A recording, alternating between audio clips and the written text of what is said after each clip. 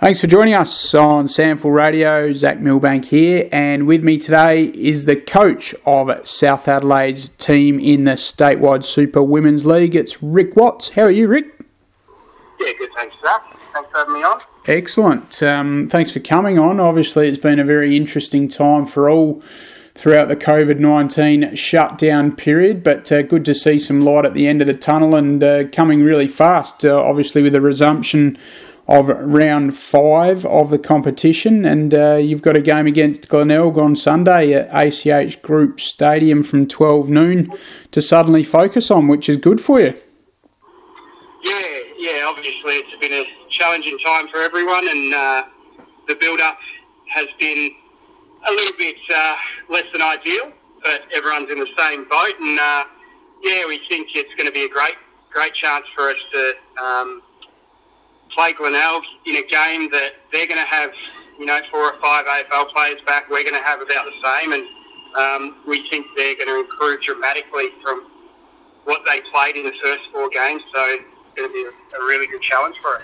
Certainly will, and then we know you've got your next encounter, round 6, will be against Central District, and you get to head back home for that one at Flinders University Stadium on Saturday, July 4. So, pleasing to see another home game is in the works.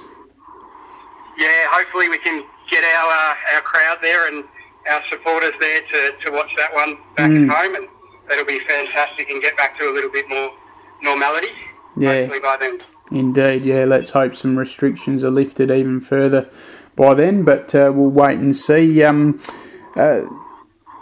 You touched on it there about having some AFLW listed girls available. I mean, the ones that we do know are the Crows AFLW listed girls, and a lot of them have been spending some time with you already. Obviously, Suzanne Kavoris, who we know has pretty much been with you full time anyway, but also Nicole Campbell, and also we know Nikki Gores are very much a South Adelaide girl through and through. So they're all pretty well set to go. And I guess the other one is Mon McKinnon, who you're probably going to have to wait 2 or 3 weeks for to overcome that foot injury, Rick. Yeah, we've had all of those girls signed off that they can play, but they're all going to be tested in the coming days by the Crows doctor. And Montana's had a bit of a foot niggle, so she was put back. So we probably won't see her for the first 2 or 3 games, we don't think, but she's progressing fairly well once she got out of the moon boot. Yeah, that's positive to hear. So you're pretty confident you will get her with maybe a couple of weeks to go before finals? Yeah, she's already played, I think, 2 games with us or 3 games with us, so she's qualified for finals. So we're going to take it fairly slow with Mom, but I think the discussions with the Crows were aiming for 3 games in, so what would that be, round 7 or 8? Yep. Hopefully, yeah. Very good.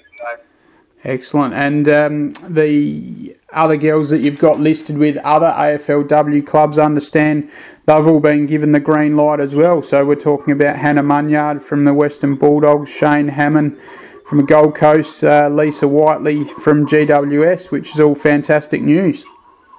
Yeah, we're really fortunate to have 7 or 8 premiership players return to us. Most of them would have played the last 2 years, but Lisa played our first premiership, and then she's been to GWS for the last couple of years, and we're really excited to have her back, and she's a ball of energy and always talking and always asking questions and always offering some really good valued opinions to the girls and experience. So it's been great. She's only played a handful of games with GWS, so she's really raring to go and hopefully get 6 or 7 quality games under her belt.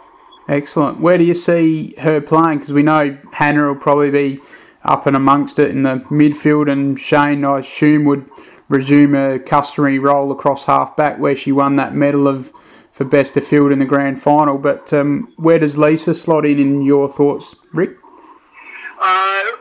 Lisa played traditionally centre half back for us year 1, so I think she'll work through there. We've toyed with the idea of her giving Montana a chop out in the ruck when Mon isn't there. We may play with that, but I think she played a bit down forward also for Morpheus back in the day. So she'll probably switch between centre half back and maybe centre half forward, and there might be 3 or 4 minutes in the ruck for her as well.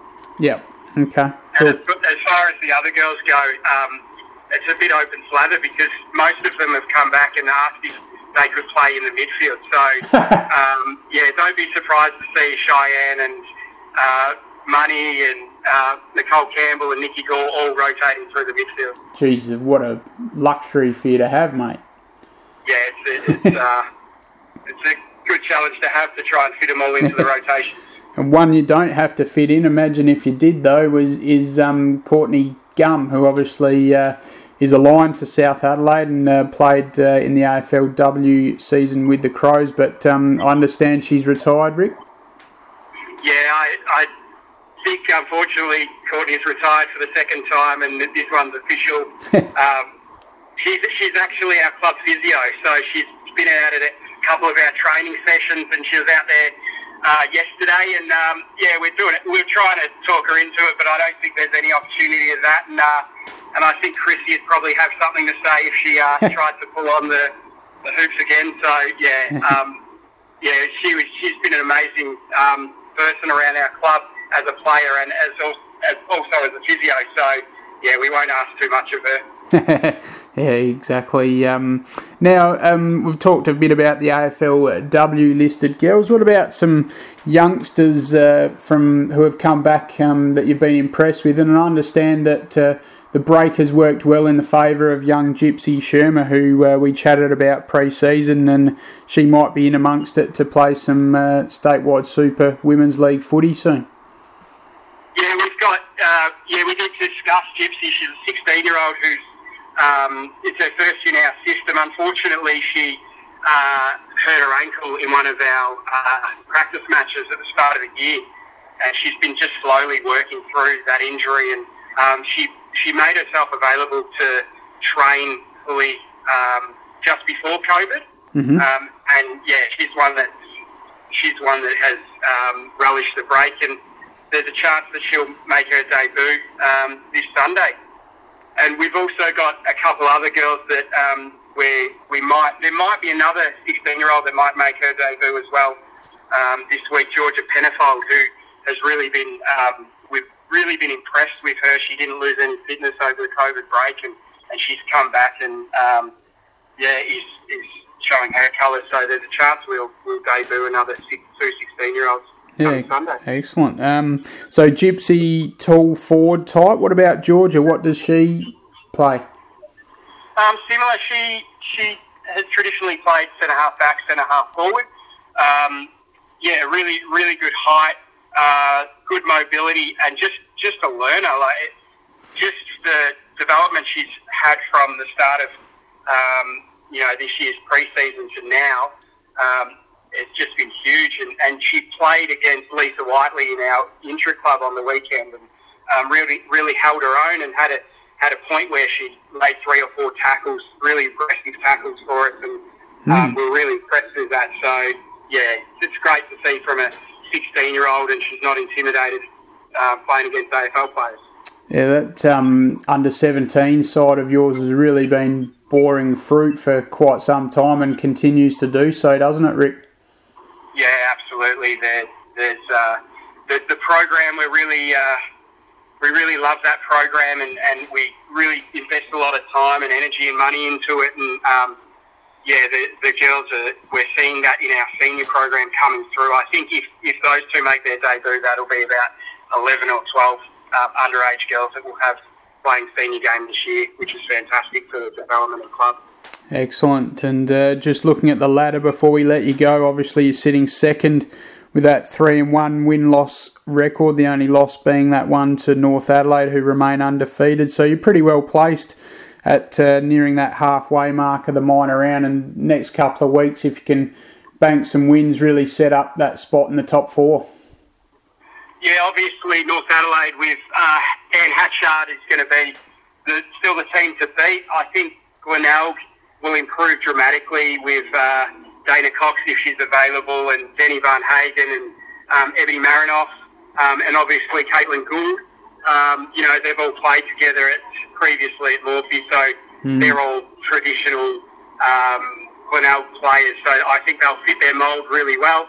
And obviously Westies will get a few players back, so I think they're the three other teams that will really compete heavily against us. And I think it'll be a brand new league for us. We've got 7 or 8 new players, and sometimes even though they're AFL players, sometimes that can be a challenge to get the mix right and everyone on the same page. So for us, it's sort of round 1 again. Yep. We may start slow, but we'll be building, by rounds 8, 9 and 10. Terrific, Rick. Well, thank you very much for your time on SANFL Radio. We do appreciate that, and once again, wishing you all the best for the resumption of the SANFL Statewide Super Women's League season. And of course, you're kicking that off with a tough contest against a very different looking Glenelg outfit this Sunday at ACH Group Stadium from 12 noon. So all the best.